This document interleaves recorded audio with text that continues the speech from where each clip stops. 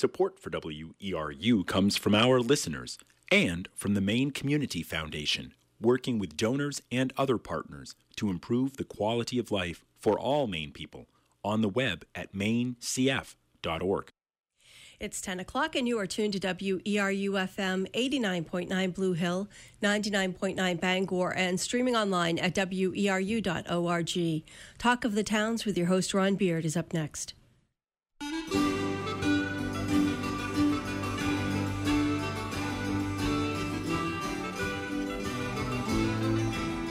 Good morning and welcome to Talk of the Towns here on WERU. We try to go beyond the headlines to make sense of the issues facing Maine communities, to share what works, to seek alternative solutions. Talk of the Towns is produced with support from Cooperative Extension, the major educational outreach program of the University of Maine with offices statewide. Cooperative Extension puts knowledge to work with the people of Maine, and like WERU, whose mission is to be a voice of many voices, operates out of a sense that everyone benefits when we share our knowledge, our experience, our concerns, our perspectives. We're about to practice the magic of community radio, in which those of us in the studio and you who are listening create a dialogue that we hope will be of benefit to our friends, our neighbors, and colleagues. I hope you'll stay with us for the next hour and Talk of the Towns. Well, this morning's Talk of the Towns is really about food and the way we both produce food and create food in the state of Maine. Maine has been long a breadbasket in the nation. Back into the Civil War times, we were shipping food products all over the eastern part of the United States. And we've seen a resurgence in interest in food, and our guests here today can help us look at the science and safety of developing new food products here in Maine. Joining us in the studio are Beth Calder, who is an Extension Food Science Specialist. Welcome to you, Beth. Well, thank you very much for having us, Ron. Appreciate it. And her colleague, Jason Bolton. Jason is a food safety specialist with Cooperative Extension. Welcome, Jason. Thank you, Ron. Also with us are some entrepreneurs who have used Cooperative Extension and perhaps other services to develop their food products. And in the studio, we have Teresa Gaffney of Highland Blueberry Farm in Stockton Springs. Welcome to you, Teresa. It's good to be here. We also have Jeff Wolowitz from Hiwa Tofu in Belfast. Welcome to you, Jeff. Hi, Ron. Thanks for having me. And Kevin Burgoyne has joined us from Cumberland, coming all the way up the coast, or down the coast, we should say. He's with Rossam LLC and is developing a barbecue sauce. Welcome to you, Kevin. Morning, Ron. Thanks very much for having me. I appreciate it. Great. Well, let's get a little bit of background on each of you before we dive into the topic of going to market.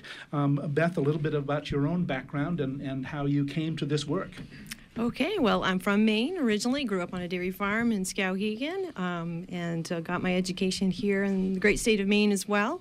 And I basically have a nutrition background, but took a class with Al Bushway, a food science class, and that's it. I found my interest right there. Is more the science behind food. Yes. Yeah. How about your colleague Jason? Jason, tell us a little bit about yourself and your work in food safety. Sure. Well, I am not a native Mainer. I'm originally from Phoenix, Arizona, but came to Maine in 2002, did an undergraduate in food science, did a master's degree in food science, and then a PhD in food science.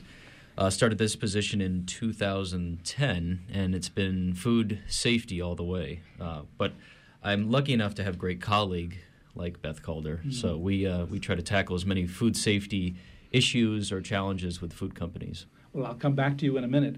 Teresa, you grew up in this area. Tell us a little about how you got to Highland Blueberry Farm in Stockton Springs. Sure. My husband and I were married in '99, Tom Gaffney, and he had a blueberry farm. And so my father and I decided that we wanted to manage the blueberry field, and that's what we've been doing.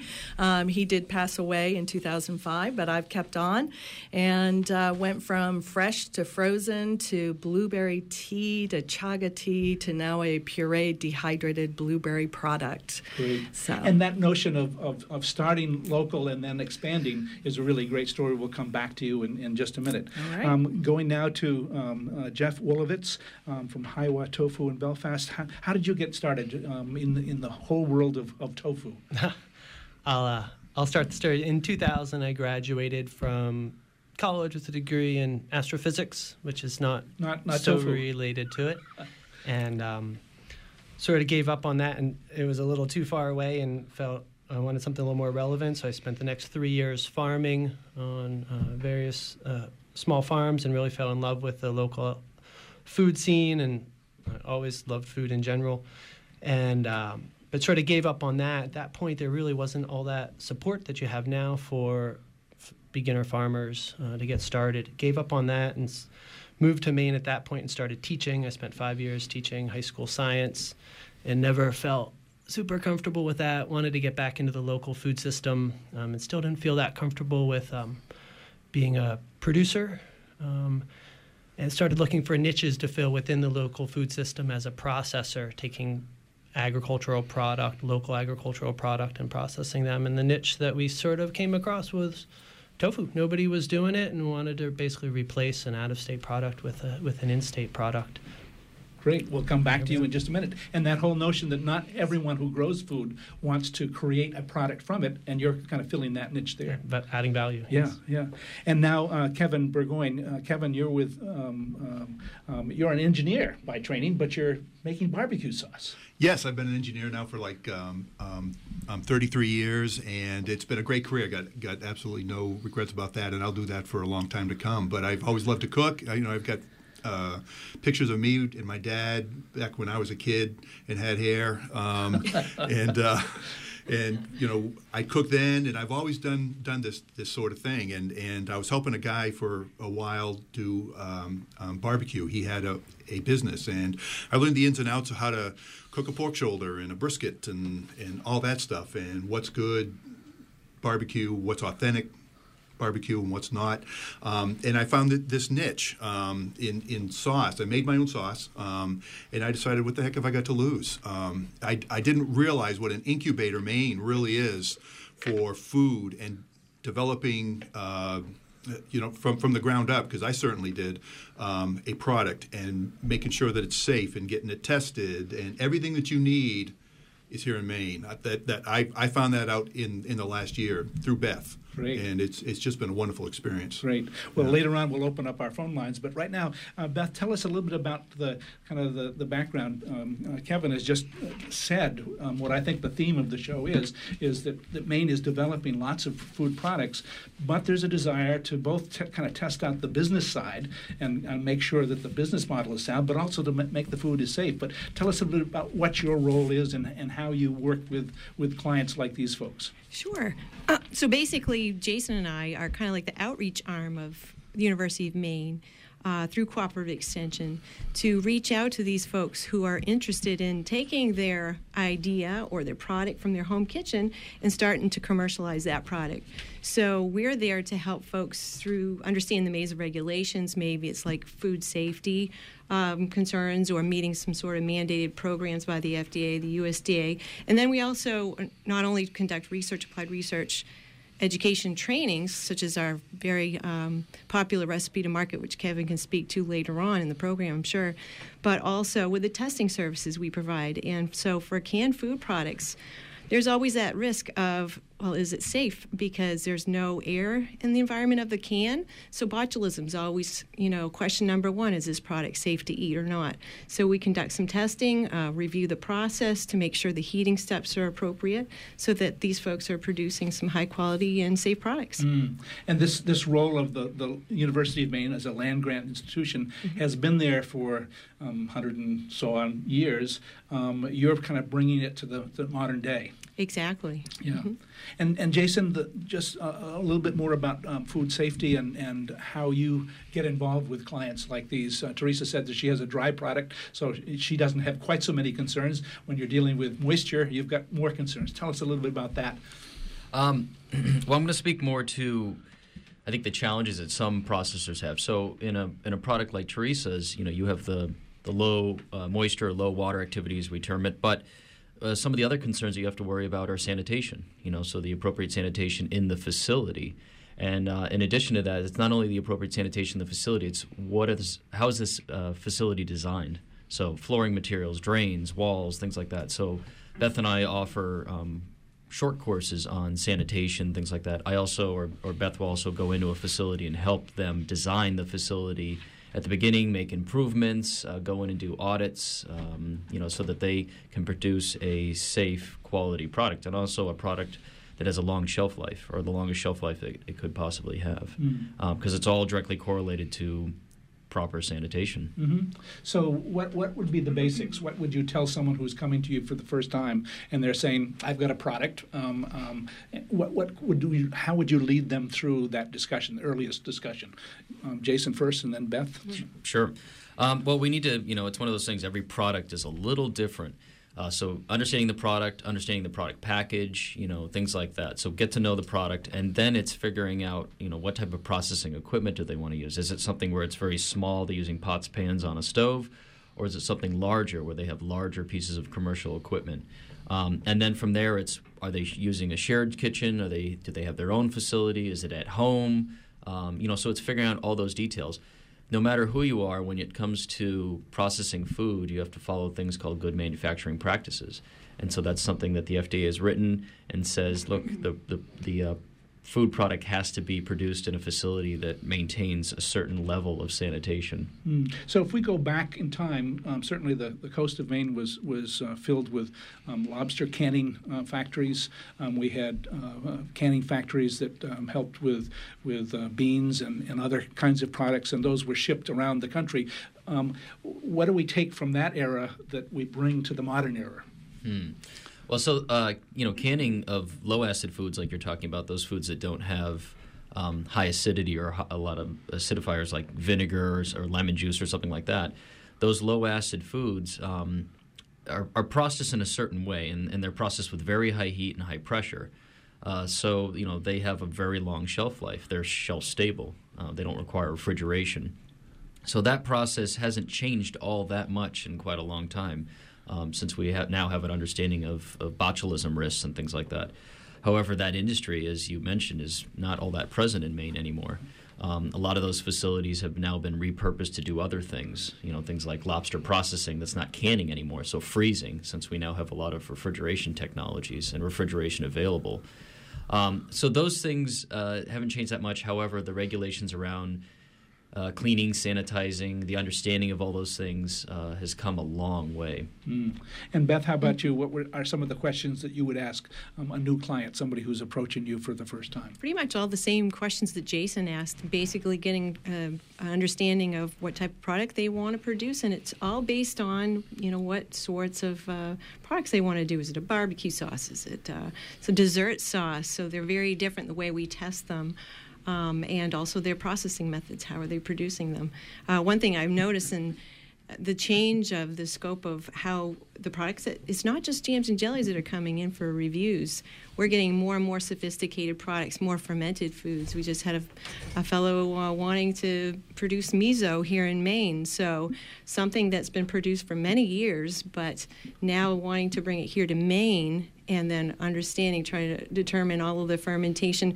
But for us, it's the lens of the food safety lens, trying to look to see, what sort of processing methods would be appropriate and safe under our regulations here today. So you've got colleagues. I'll just give you a chance to provide a little more background on the business side, and then the department that you're in actually does those taste tests, and sometimes they're actually developing product ideas. So tell us a little bit about that background, and then we'll go around the table to learn more about these entrepreneurs. Sure. We do have some resources at the university. We have a commercial kitchen, a pilot plant, some great facilities for food processors as well as student research faculty. We do have a sensory consumer testing center as well, so taste tests can be done at the university. All those guinea pigs work. Up there. That's right. A lot of people say it's just students, right? It's like, no, we have staff and faculty that are part of this group as well. So we did have one faculty member who was in her 90s, and she used to enjoy participating in the taste tests. So it's quite a range of folks age-wise that can be part of our database that can participate in these taste tests. And your colleagues Jim McConnon and Louis Bassano do some kind of business counseling around that too. We do have Jason and I have a very large kind of collaboration within the School of Agriculture as well as in Cooperative Extension, and we've developed a 5-week workshop series called Recipe to Market. And we take this workshop across the state of Maine where there's interest We were just in Cumberland County last fall. I believe Kevin was participated in that Recipe to Market. So we teach the food licensing, food safety aspects. We actually have a Maine Department of Agriculture inspector come in and talk about the licensing and regulations, and then I kind of come in with the food safety, processing, University of Maine resources side, and then Jim and Lewis talk about marketing, business plan development, pricing your products, web presence. So, well, let's go to Kevin as a participant in that program called From Recipe to Market, and tell us about your experience. You had this notion that you had a product you wanted to develop, this barbecue sauce, based on your cooking background. How did you learn about the course, and what was your experience? It was a great experience. It was somewhat dumb luck on my part. I knew I needed to find something because I didn't know what I didn't know. And I was told by a lot of folks that I had a great sauce and I should sell it. And, I'm sure a lot of folks get that. Well, I decided to do it. I figured, what have I got to lose? So, but I stumbled on Beth's name on the UMO website. And I believe I sent you an email through that and just, asked dumb questions. You came back and said, oh, by the way, there is a class being held in Falmouth, and I live in Cumberland, so right the next town over, called From Recipe to Market. And it was within weeks. I was in that class, and that told me everything that I needed to know, answered all my questions, or gave me the contacts of the people that I could get answers from. It was a great class. I really recommend it. Did you have any aha moments that either propelled you forward or gave you pause about what you were doing? I never had 1 minute of pause, ever.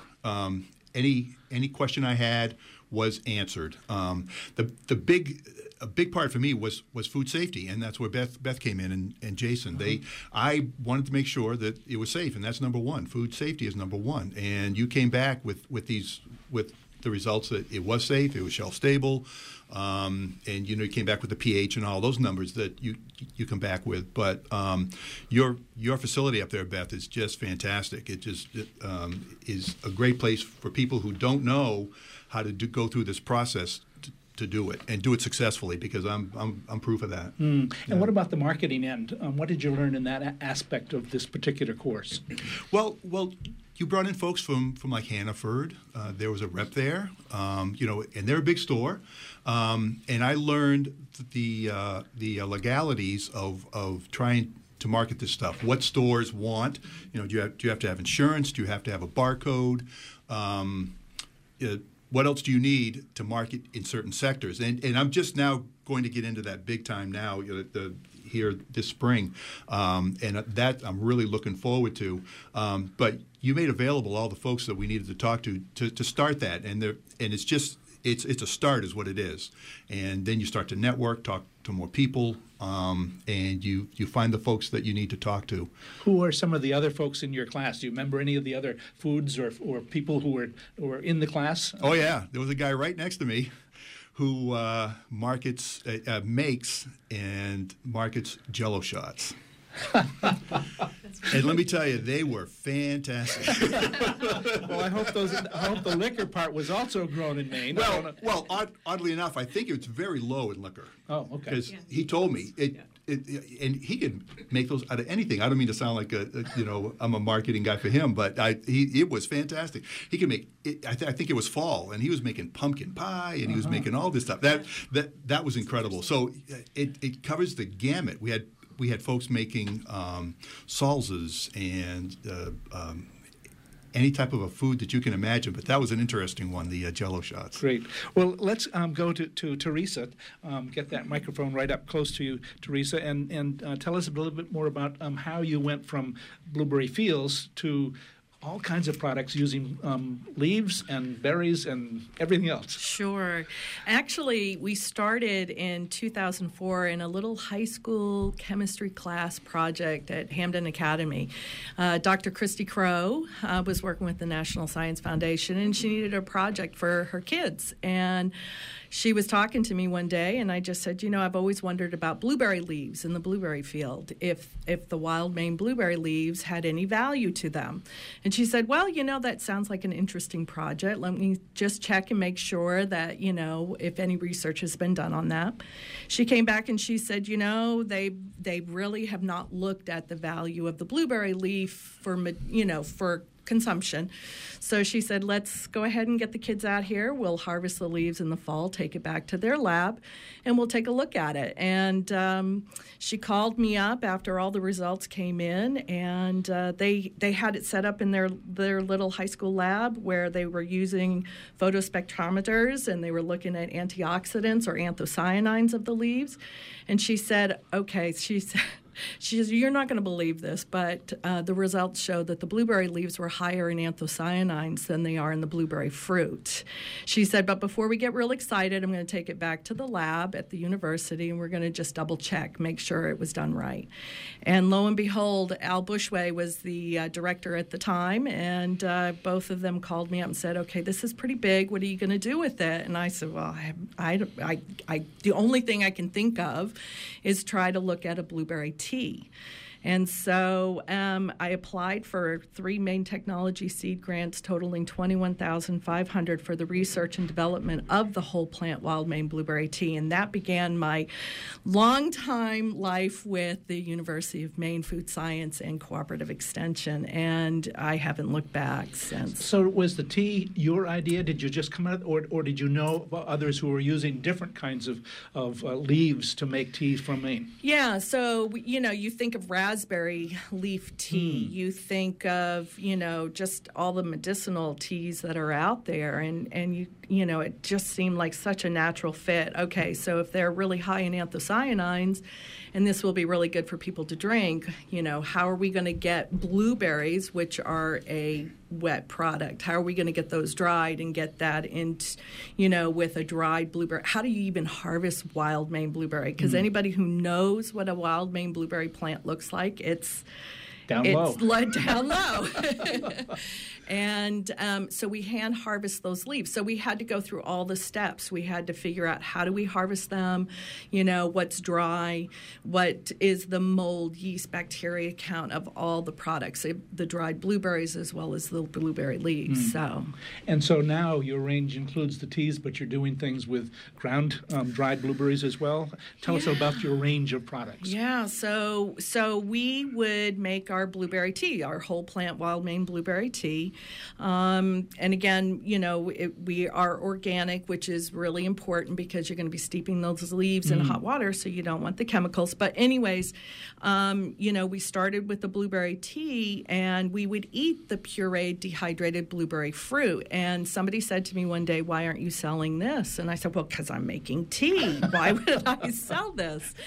And lo and behold, a couple of years later, I started selling the blueberry bark. It's an organic wild Maine blueberry bark, which is a chip, a pureed, dehydrated, nothing else added to it, blueberry chip.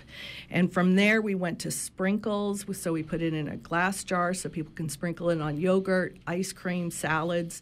And now this year, I've started smoothie powders. And it is, again, the pureed, dehydrated blueberry fruit ground up into a powder so people can shake into their smoothie drinks. So we've developed the dried product, but we're also looking at, and this is another project that I'm going to be looking at hopefully in the fall with Beth, and that is what we're going to actually look at harvesting more of the blueberry leaves with other organic blueberry farmers so that we can meet a big market. I've got companies calling me saying, do you have 500 pounds of blueberry leaves? And I'm like, well, I've only harvested 37 last year. So, it's about figuring out how to make this a bigger scale. Moving to scale. Yeah. And so if we remember that phrase when people are processing pigs, everything but the squeal, you're certainly in the range of taking the blueberry plant and developing everything there. Everything there, yeah. So it's been really fun to do something very untraditional with our blueberries. It's been really an exciting adventure.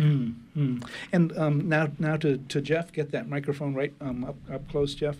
Tell us a little bit more about the journey from astrophysicist to teacher to producer of tofu, especially the notion that you're using Maine-based products to do that. Yeah, that was part of the initial impetus, was Maine-grown soybeans. Little did I know they're sort of difficult to grow in Maine, but the growers that we've worked with are doing a great job pushing it forward. So we started production making tofu in 2008 in September in Camden, behind the Knox Mill complex in a single bay of a 3-bay garage, and spent almost 4 years there.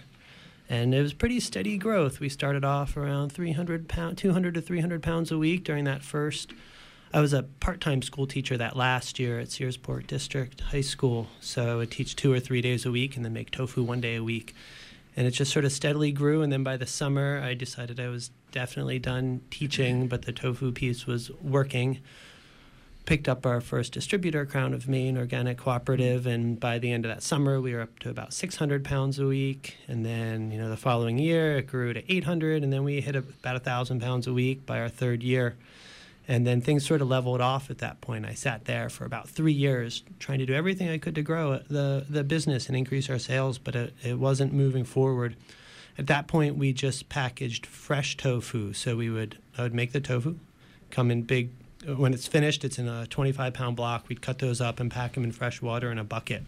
And shelf life on that is pretty limited. With a wet product like that that's highly perishable, as soon as you touch it, basically, your shelf life is over because there's bacteria, yeast, mold everywhere, and no matter what. So if you touch it, you're sort of done.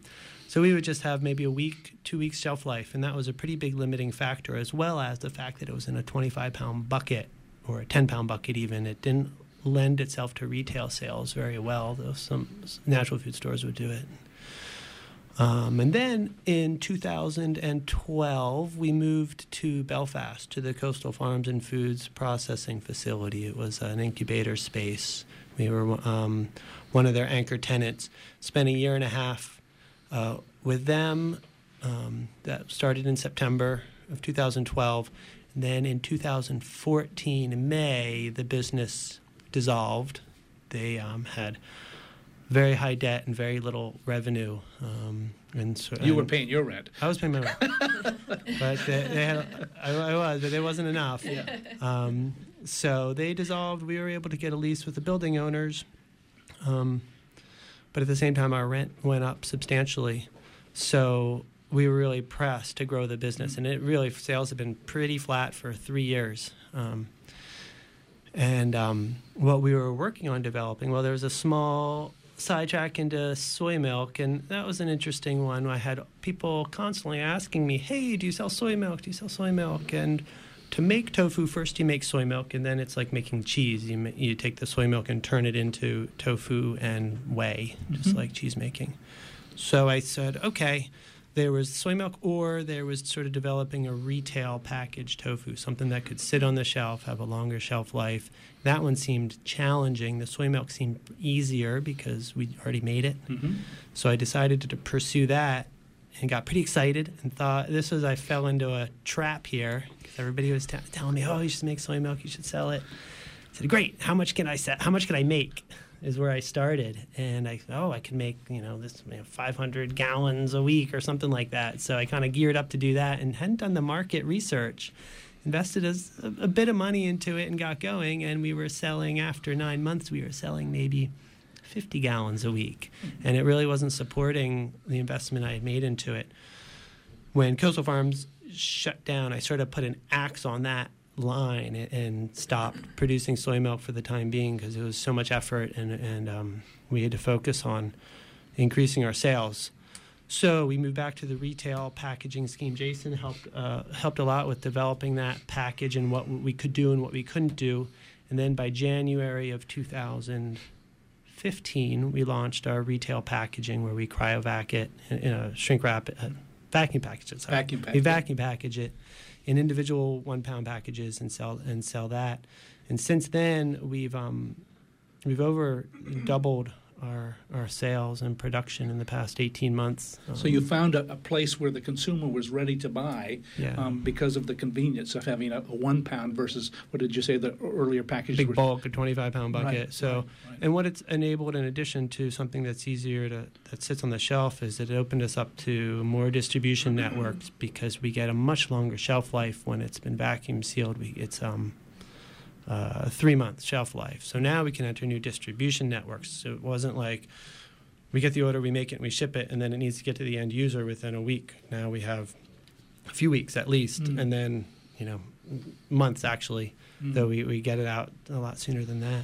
So tell me a little bit about the process of working with Jason and that notion that you could do a different packaging to extend the life of your product. Yeah, we were really looking at different packaging schemes and the equipment needed to do it and the technical difficulties. And I thought the vacuum packaging was out of the question for a while and around reduced oxygen environments. There's no acid in there. But as we continued to talk and about it one time, Jason said, well, but it's a vegetable product. It's not meat, seafood either.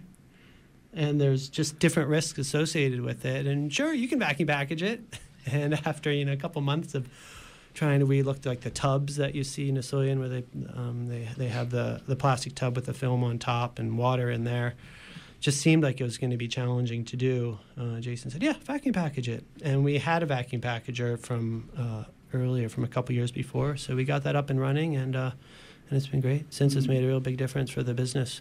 We're now, we've been able to get into a good number of Hannaford supermarkets. We're in 29 Hannaford throughout the state since April, or maybe even earlier than that. Sorry, midwinter we started that, and have grown to a good number of distributors. Other than that, I have 5 or 6 distributors. Is there a story behind the name? Heiwa. Heiwa? Heiwa. It means peace in Japanese. Yeah. So. And Jason, what do you remember in terms of kind of doing your homework and doing the kind of counseling thing about this journey that Jeff was on? Well, I still remember the first time I visited Jeff, which he laughs at the story, but I get the address and I'm going to Camden, and it took me a minute to find it, and then I figured out which garage door to open up, right? No, it wasn't even open up, it was to knock on. But then working with Jeff and figuring out, some of the bottlenecks of his procedures, the facility design and all those other things. So as he grew out of that facility into the next one, we tried to think ahead and figure out, okay, what's some of the layout, what's some of the equipment, and I think for Jeff, and I don't want to put words in his mouth, I think a lot of it was just figuring out how he could educate himself about certain practices and best practices versus what's just required.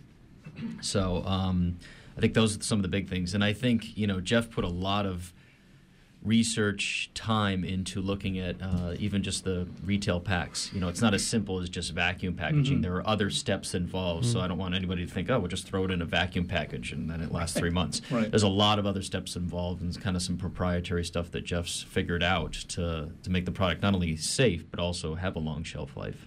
So things have come a long way. It's been a lot of fun working with Jeff, because prior to that, I think my only experience with tofu would be to go to the grocery store and then put it in a wok, and that was about it. Right. So even learning about the process of it, had a vague understanding of how to put it together, but it becomes very clear when I never really assisted, but when I watched Jeff process over the course of many hours. So it's a lot of effort and a lot of time to go into processing tofu. So I give him a lot of credit. Let me just remind listeners they're tuned to Talk of the Towns. The topic this morning is going to market, the science and safety of developing new food products in Maine. You've just heard from Jason Bolton, who's an Extension food safety specialist. He's joined by his colleague Beth Calder, who works in the food science area. And our entrepreneurs, you've just heard from Jeff Wolowitz from Heiwa Tofu in Belfast. Also here is Teresa Gaffney from Highland Blueberry Farm in Stockton Springs, and Kevin Burgoyne of Rossum LLC, developing a barbecue sauce. We'll open up our phone lines now. Give us a call if you've got your experience to share, your questions, or your comments. Here on Talk of the Towns, the number is 1-866-625-9378, or if you're calling locally, 469-0500. I'd like to, kind of go back to the notion of where you started as entrepreneurs. Each of you bring different background than might be expected or typical.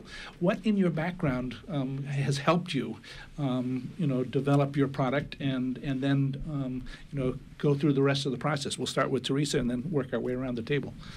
Well, I often joke that I didn't start off as a kid going, oh, when I grow up, I want to be a blueberry farmer. It's one of those things that you rake blueberries when you're a kid, so that's your first introduction.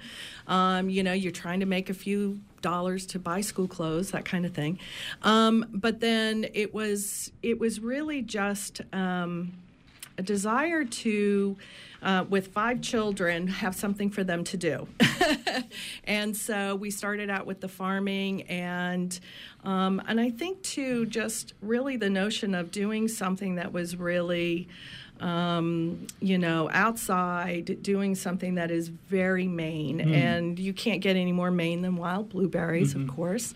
And then certainly we going to the organic, we went that way and became certified in 2002 through MOFGA. But my background, I think, has just always been a love for the different, something different.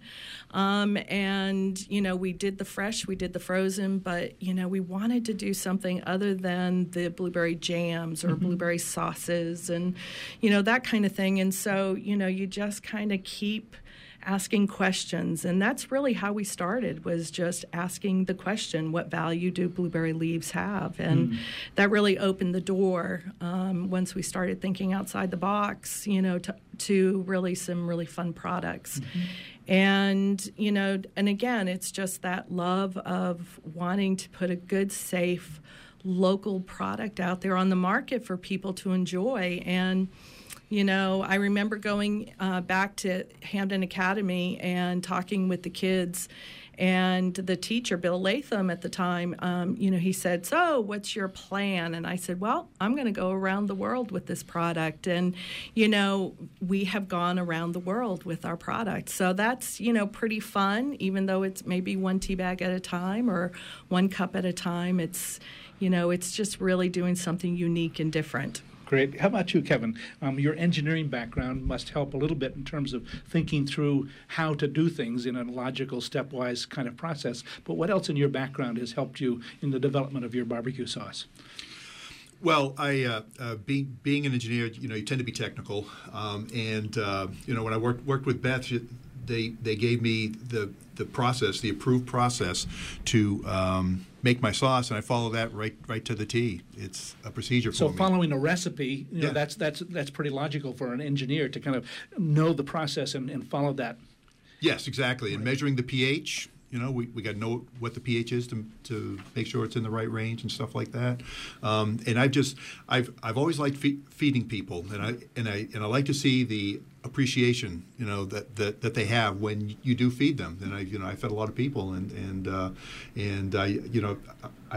like that post gathering appreciation that people give to you because they really do appreciate it. So if you were, we're not on television, we can see the product here in the studio, but I can't share that with the listeners. What is special or unique? What are you putting in your secret sauce that makes it a great product? Well, I always just wanted to make a sauce that I liked. Really, that was it. I've had a lot. There are many out there. You can go into any store right now, and there's a wall of barbecue sauces. I just want to make a sauce that I think is a good product. Goes with most of the meats that you serve. Or tofu. Tofu. I've had folks that will dip vegetables in it. Okay, good. They dip vegetables in it. Some will eat it with just a spoon. That's the type of feedback that I got, and so once again I just said, what the heck have I got to lose? So that's why I wanted to try it. But I think I make this in small batches, and that's one of the things. I'm sure I'll work with you, Beth, in the future to scale this thing up, but only to a certain point where I can control the quality. I don't know that I want to go to a mass producer where they make you change ingredients because it's cheaper or it's easier for them to get. No high fructose corn syrup, certainly, and those types of things make a difference. So I'm sure that I'll know where that point is. Where I can maintain the quality and not lose what I've started. And how about you, Jeff? What in your background kind of allows you to continue this journey?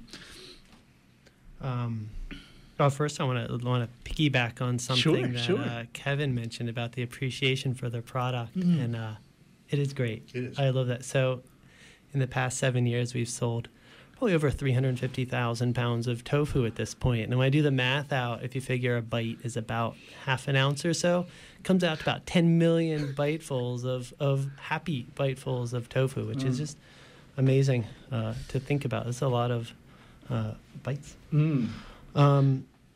Background, I would almost say, one of the greatest, most important things that has helped move me forward is surrounding myself with a team, an excellent team, and that consists of my employees. I've been fortunate to just have awesome employees all throughout. My family, consultants, a couple here, as well as mentors, and then peers as well, though the peers were always, at least for me, so ridiculously busy because it's pretty just crazy running an operation like I do, at least, that we never have any time to meet peers. But those consultants and mentors that are out there, there's an incredible number of resources here in Maine, other than Cooperative Extension, that I've tied into, and these guys have been tremendous help. But we also have, I'll just name a couple because they're great to use and have. Maine MEP, the Manufacturing Extension Partnership. We're really fortunate to have them here, and actually we're one of the few states to have a food specialist on their team. And I brought a little information about each of them from their website, but they are just, it says on their website, they are looking to create opportunities for Maine's small and medium-sized manufacturers, including food manufacturers, by helping them become more efficient, productive, and globally competitive, or not globally, like me. So they've just been a tremendous resource and just good work. I've found sometimes you have to be careful with consultants. Anybody can say they want to be a consultant and charge $300 an hour or whatnot, but this is MEP's been spot on. The other one is business consulting. Through Cooperative Extension has some resources there. There's also within the state, there's CEI, and I've worked with Mainstream Finance, also provides free business consulting, is really tremendous. And then the other resource we have in the food sector is Slow Money Maine, which is also a tremendously strong organization right now, and from their website, it says they're an intentionally inclusive, diverse network representing many sectors and communities in Maine with a focus on supporting local sustainable food systems. They convene gatherings, connect people to each other's needs, and catalyze the flow of funds and technical assistance to a wide variety of food businesses. They don't have money to give out, but they help make the connections to facilitate flows, financing, grants, as well as a tremendous amount of technical support that they provide. And it's a great organization for anybody working in the food system here in Maine. They meet every other month in Gardner and a couple other places. It says here on their website their next gathering is yesterday. So July. Check out their... Well, I'll remind listeners that they're tuned to Talk of the Towns. We're talking about going to market, the science and safety of developing new food products here in Maine. And the number is 1-866-625-9378. Give us a call if you've got a story to tell or a question to ask our guests here in the studio, which includes Beth Calder and Jason Bolton, both of the University of Maine Cooperative Extension.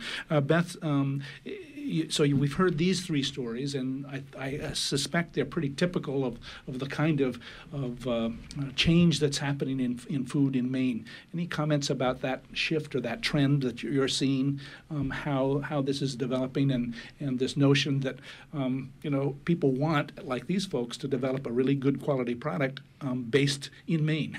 And tell us a little bit more about that. Sure, that is very typical. I think we have a lot of pride here among our Maine food producers producing a high-quality product. I see that. I work closely with our Maine Cheese Guild, see that as well. These folks are asking for dairy sanitation classes because they take such pride in their product and making sure it's safe and high quality. So, and I think that folks, you do hear a lot of different stories. It's not just people who have a culinary background, which you do see that, and they're developing these products, but sometimes it's like, well, I kind of would like to retire and maybe have this as my retirement project and start a business, or take with Teresa's story here. I have a farm here. I like to develop a value-added food product, maybe make a little bit more money than just selling just straight berries from the farm. Jason, what would you add to some of the things that you've seen as trends or themes in your work and the state of Maine? Yeah, I mean, I 100% agree with what Beth said, but I think one of the biggest themes is the fact that the food economy is growing fast in Maine, and that's small, or very small and large companies kind of all around. So I think that's kind of exciting. I think it's exciting even starting at the food service, that kind of level, and then growing from there into the commercial food market. So it's exciting, and I think people in general are aware that they never can know enough. They can always grow their education. So that's kind of where our role is helping them through not only the challenges but also maybe be proactive and help them through the educational process of developing their food products safely. So that's kind of the exciting part. There's an awareness of that. So you can imagine that chefs or restaurants would have an interest in these kinds of products, and we're certainly seeing them use that as a marketing tool. You mentioned food services, things like cafeterias and hospitals. Do you see much interest in developing that end of kind of buying local and figuring some of those things out as well? Oh, absolutely. Beth and I have been involved in many conversations with those food service entities, helping them buy local, connecting them with the right people, if it's a commodity like Jeff's product or whoever it may be, to help them connect those things. So that's another thing that Beth and I do, is try to make those connections between companies. So if one company's making a commodity, can it be used in another company's product? So those connections are also really important. Great. I'll list our phone numbers one more time: 1-866-625-9378. Join us as we talk about going to market, the science and safety of developing new food products in Maine. So I'll ask our entrepreneurs here this morning what they wish they had known before they started out, because there's probably people who are listening to the show who have an idea and they can benefit from your wisdom, so to speak. But are there some things that you wish you had known as you started out this process? How about you, Kevin? Do you have any thoughts about that? I've gone at a slow pace. I didn't have all the funds that a lot of folks would have. I didn't go out and borrow money. I wasn't going to do that. It was just going to be money out of the bread account, really. And so I've been going by small steps, but really the class from recipe to market is the class that you need to get the groundwork laid. Here's what I need to do: A, B, C. I've just given my paperwork to the state to create the LLC formally. I think I would have done that up front. Done that first, Is that a very involved process? No. So it would be an easy thing to get on your checklist and do that relatively soon. Knock that right out. Right. Yep. Right. Yep. Do that. That's a very easy thing to get out of the way. And I think there are a few other things, but I'm just about ready now to get out there in earnest. And great. Start you had that kind of I guess you could say benefit of having a full-time job, right? And saying, I'm going to develop this at the pace that I'm comfortable with. Exactly. And I'm not going to make a big risk in it. Right. I love my job, and I thought this would be good. Beth, you mentioned retirement. This is something I want to take into retirement with me, and hopefully do this, because this is something I have a passion about, and I want to grow it. I just I like the options out there. You know, Great. I'm going to make new products and grow this. Great. How about you, Teresa? What do you wish you had known before you started? Well, wow, that's a big question. But I'll tell you what I do know is that I had some wonderful resources available. Definitely the University of Maine. If people are looking to make a product, here's one of the several things that I would tell that person. Ask questions, lots and lots of questions, and to connect with the organizations that they, really feel are going to be able to provide those structures and those answers. The Small Maine Business Development Center is an incredible resource because they will connect you with the places you need to go. If it wasn't, Beth sat down with me and did a flow chart just even for, my building of how, when you take a wet product and you make it dry, then what do you do with it and how do you, so it was like really being able to identify all the different possibilities of contamination. And, don't be afraid to ask the questions. Don't be afraid to think outside the box. Certainly, when I told people that I wanted to go and harvest blueberry leaves, they really thought I was weird. And, and I didn't stop. You when you get a dream, go for it. Don't abandon it. I bet they said the same thing about the person who first harvested tea leaves. Yeah. What are you doing over there? Why are you picking those? Right. And so that notion that you could take a product that wasn't being used was exciting. Yeah. Absolutely. Ask the questions and just don't be afraid to explore and experiment and try different things. And you've got so many resources available, and ask somebody. Great. So. How about you, Jeff? Did you find that there were questions that you or things that you wish you had known before you embarked on this path? Yeah, first I would totally agree with Teresa about using the resources available and listening to the resources and listening to what people tell you, even if it's uncomfortable or something you don't want to hear. Right. To really consider it and listen to it, and it can help prevent you from wishing you had not done it that way. And then the most recent one is I wish I'd learned how to properly pitch a concrete floor. Why would that be? Wow, very exciting. So we just in April we purchased a building for our business in Rockport, and we're going to be moving down there in another few weeks. Route 90, right in front of the.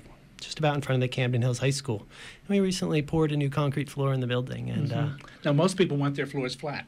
No, you don't want a flat floor. No, I don't want it flat at all. And why is that? So when I make tofu, we make a huge mess, like a really big, substantial mess, and we hose everything down. And when you hose off the walls, you want it to run down the walls and right down the floor into the drains. Right. So on a production day. Starts at 5 a.m. I get there, and the actual production run goes up until maybe noon, maybe 1 o'clock, and then we're cleaning until 5 or 6 o'clock, including setup, and that's two people doing that cleanup. So there's a good 5 to 6 hours of cleanup with 2 people cleaning. Sure. So yeah, you want that pitch right. It's a really big, you want the pitch right. Great. What other kinds of things, Jason, that do people you think they ought to think about at the beginning? Questions that you think they should ask themselves. Anything else that comes to mind? Well, I don't get much into the marketing side, so I can't really say much about that, because usually I'm saying, sometimes I get an idea, I go, okay, who are they going to sell that to? Right. But that's not my area of expertise. No, but it's one of those questions that you want people to have asked. Right. Yeah, do they do the market to figure out, can they actually sell this? Yep. And Jeff touches on points like pitching a floor. It's if you're designing a facility, it's being comfortable with your contractor that they can answer the questions and they can actually then basically do what they promise. That's key. Right. Because all the time, we can do that. We can put this floor down, and don't worry, there's going to be a pitch, and there's going to be no low spots for water, or don't worry, the walls are sealed, and then you get there and you go, well, apparently we didn't have that conversation. Sure. So that's tough. So it's really becoming comfortable with your contractor, the folks doing the work. And as Jeff has learned, there's a lot of things that you learn along the ways when you're working to develop or build a facility. But the floors are beautiful. That's great. They got polished yesterday, and they're gorgeous. So they did a great job. Beth, what would you add in terms of questions you hope that people would ask themselves or ask their mentors or resources? Sure. I was going to actually ask if I could follow this up because Jeff has a nice commercial facility. I get a lot of questions from folks who are at the beginning stages saying, can I get my home kitchen licensed? And that's a big yes. Mm-hmm. A lot of folks think there's a misconception that they have to have stainless in their home kitchen to be able to get licensed, and that's not true. Just as long as it's easily cleanable, surfaces, non-porous, two-bay sink, you're all set. So our Maine Department of Agriculture, they're really willing to work with folks if they're producing low-risk products, mostly baked goods, jams, jellies, most of your canned food products, candies, confections, dry mixes. You can produce that under a home kitchen license. Great. Yeah. And that's one of those myths, as you said. So is Maine a good place to do business? Excellent place to do business. And why do you say that? Why do you say that? You know, Maine is its own brand. It really is. And I think, you know, when we stop, you know, at one point there was a political saying that, you know, we're shovel ready, but we're really farmer ready. We have some wonderful farmers, and we have people who are wanting to take local made or local grown products and make something really wonderful out of it. So that value added piece is there. So yeah, we're farmer ready. Great. Anything else, you guys? Why you think Maine is a good place to do business? Oh, well, I was just going to very briefly, piggyback off what Beth said about the kitchen inspection. I found information out there that was somewhat misleading about stainless and all that. You don't need that. They're excellent to work with. Great. Excellent. Great. So. And how about you, Jeff? Is Maine a good place to do business, and why? Oh, yeah. Just the resources out there available are great. And something about the scale. It's just the size of the community that we're in. Mm-hmm. There's just what's available for who's there and the amount of people there are. It's just it's a good scale. Good. And any final word from Beth or Jason in terms of what people should hope for in the future in terms of your services? Well, I would say the biggest thing is don't hesitate to ever contact us. Email, phone call, any of those things. We're always happy to help you out, even if you think the question might be something silly or just contact us. Great. And that website, we don't necessarily have it here, but University of Maine Cooperative Extension, you'll get that. Go to Google. Great. They're great. Beth, anything to add? We're very approachable, and yes, if you are. yes, so and we do answer the phone. It shocks people sometimes. Oh, it's you? Yes, it is. How are you today? Or email. If you can't reach us via phone, you can always reach us via email. Great. Well, thank you so much. This has been a wonderful program, and I'm so happy to have you in the studio sharing your stories with our guests. Let's see, I've got the wrong sheet. We've come to that time when I want to remind you that this program was produced with support from Cooperative Extension and the Hancock County Extension Association. With offices in each county, Cooperative Extension is the major educational outreach program of the University of Maine. Our radio collaboration with WERU began in 1990 and continues with your support. And by the way, our pledge drive is starting tomorrow, and I hope you'll be generous as you think about the way that WERU makes a difference in your lives. Join us from 10 to 11 on the second Friday of each month for Talk of the Towns. Our theme music is a medley from Coronach on a Balmain House Highland music recording. Thanks again to our guests in the studio, Beth Calder and Jason Bolton, both of the University of Maine Cooperative Extension, Kevin Burgoyne of Rossam LLC, making a barbecue sauce down in Cumberland, Teresa Gaffney of Highland Blueberry Farm in Stockton Spring, and Jeff Wolovitz from Haywa Tofu in Belfast, soon to be Rockport. So that's great. That's great. Thanks to those of you who listened. Nobody called in, so we can't thank you. Thanks to our underwriters. Thanks to Amy Brown for engineering our program. And stay tuned for On the Wing. This is Ron Beard, your host for Talk of the Towns, wishing you a good morning.